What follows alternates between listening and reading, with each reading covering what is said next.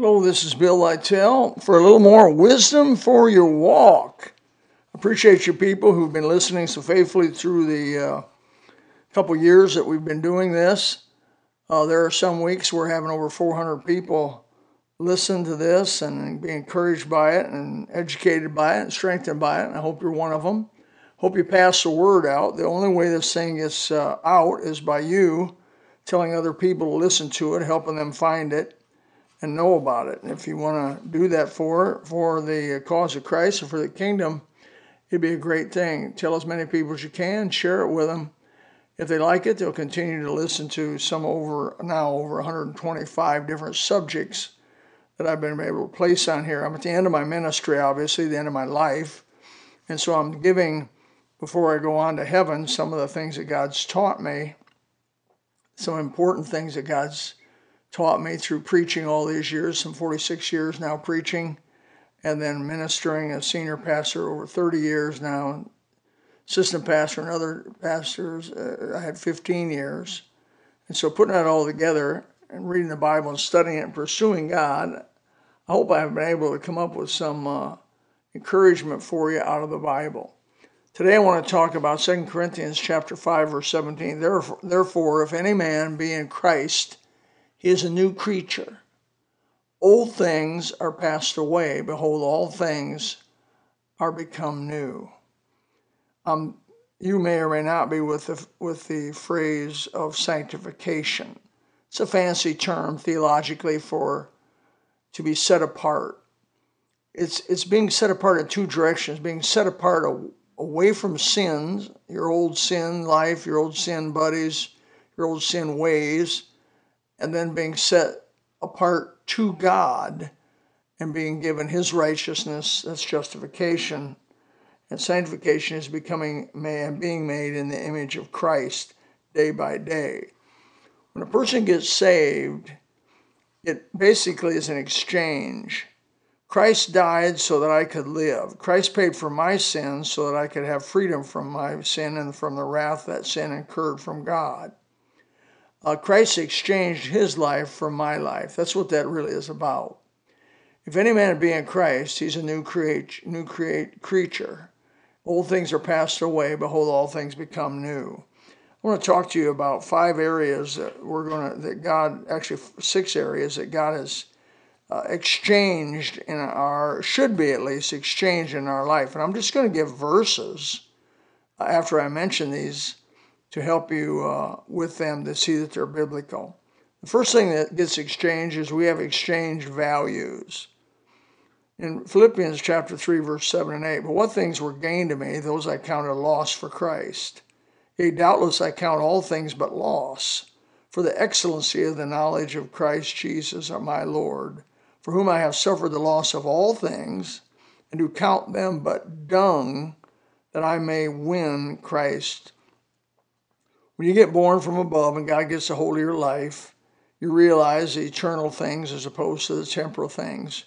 You're more than willing to exchange what you may have gained in this life for what you can gain in the other life, in the eternal life, in the other world mindedness, as it's called. And our values completely change and go to heavenly values, biblical values, away from worldly values, sensual values. The second thing that exchanges is we have an exchange righteousness.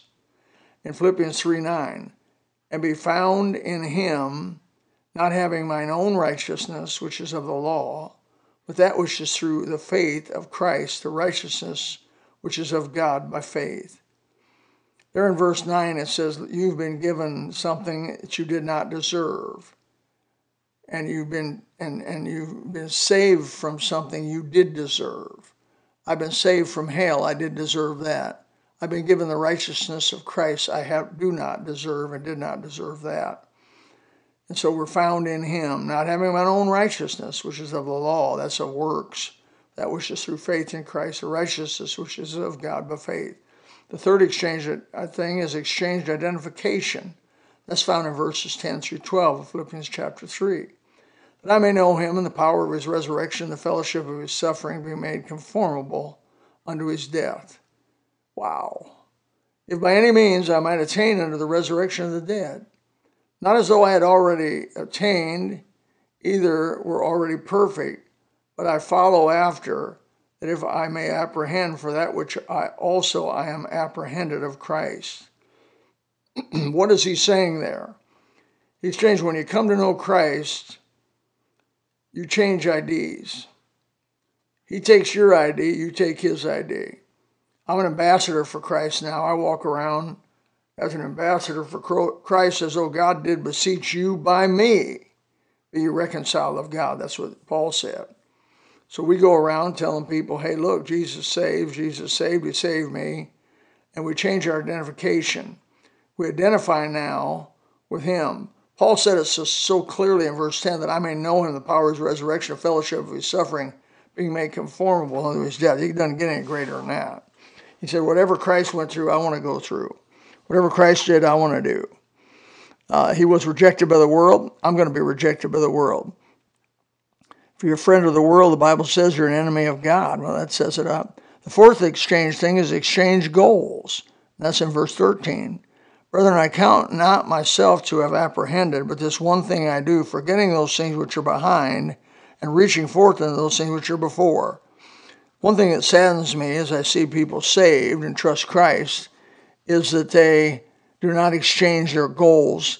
They try to keep the same goals that they had before they were saved. When I got born again, before I got right with God, if I should say, my goal was to go to a secular college, party, and then be a real estate guy. My mom and dad's real estate in Michigan, Indiana. Buy homes, possess some things, own some things, raise a family, and live happily ever after. God got a hold of me at 18 years old, and I gave him everything I had to give. That wasn't much. First thing he did was change my goal for a school. I went to Bob Jones University, of all places, the most fundamental Bible-believing school of the time in 1970. And I went to Bob Jones University, where they had rules and regs, and they were called the Little West Point. They taught you discipline, when they told you when to get up, when to go to bed. The courses were real deal. It wasn't fake. You had to be there. You had to attend every day. You couldn't just come in for the midterms and the final like in secular universities. You had to be there. You had to read the book. You had to be accountable. Had to do homework.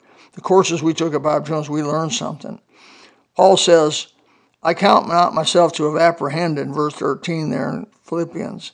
This one thing I do, forgetting those things which are behind, I reach, that's stretch, unto those things which are before. I press toward the mark for the prize of the high calling of God in Christ Jesus. We have new goals. Fifthly, we have exchanged individuality. That's really verses 15 through 19 of chapter 3 of Philippians. We exchange our individuality, and we become part of a team. It says in verse 16, nevertheless, whereto we have already attained, let us walk by the same rule, let us mind the same things.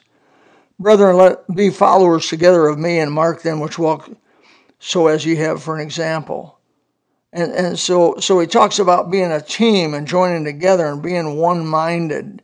I joined the local church. The local church is God's avenue, God's method of reaching the lost for Christ. Now, you can try to do it yourself, and you can do it individually, but you will fail, because God's method was God called pastor, God called deacons, anointed, spirit-filled men to lead the local church, to do missions programs, send out people into the world and preach the gospel to every creature, to visit their own neighborhoods, to reach their own neighborhoods for Christ, bus ministries, calling, edification, teaching, discipleship, all of it.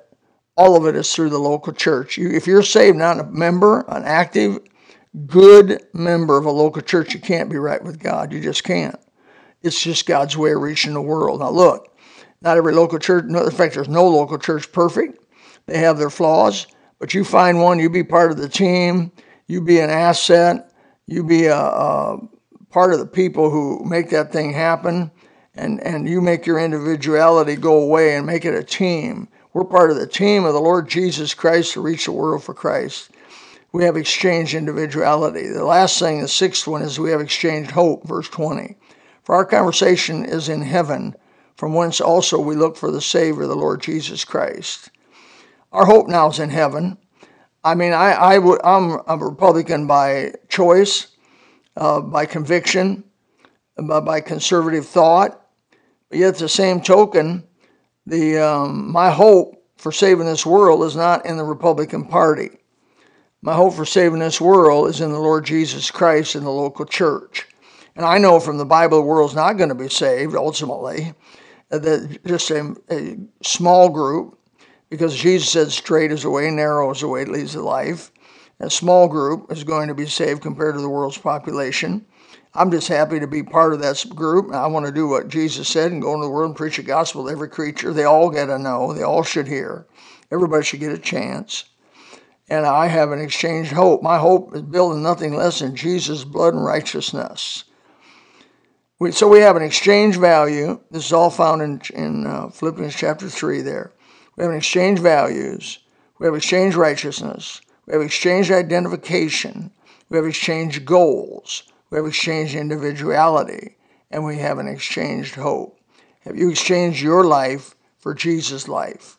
Now, that doesn't mean you can't be a dentist or a doctor or a veterinarian or a lawyer or an entrepreneur or work for somebody by the hour or by wages, or work for Home Depot or Lowe's, or be a manager of Home Depot ultimately, or Lowe's, or any of those places. You can be an accountant, you can be a plumber, you can be an electrician, you can be in construction, and still be all of these seven things, be all these six things that you can be for Christ. Not seven, but six things you can be for Christ. You can have every one of them. But your ultimate life is not going to be those occupations. Though you're going to give yourself to those occupations, obviously, as you work an 8-hour day, give a guy a 10-hour day, give a fair amount of work for fair wages. You're going to do that, but really you're working for the Lord Jesus Christ. We shouldn't work as unto men. We should work as unto the Lord, the Bible says.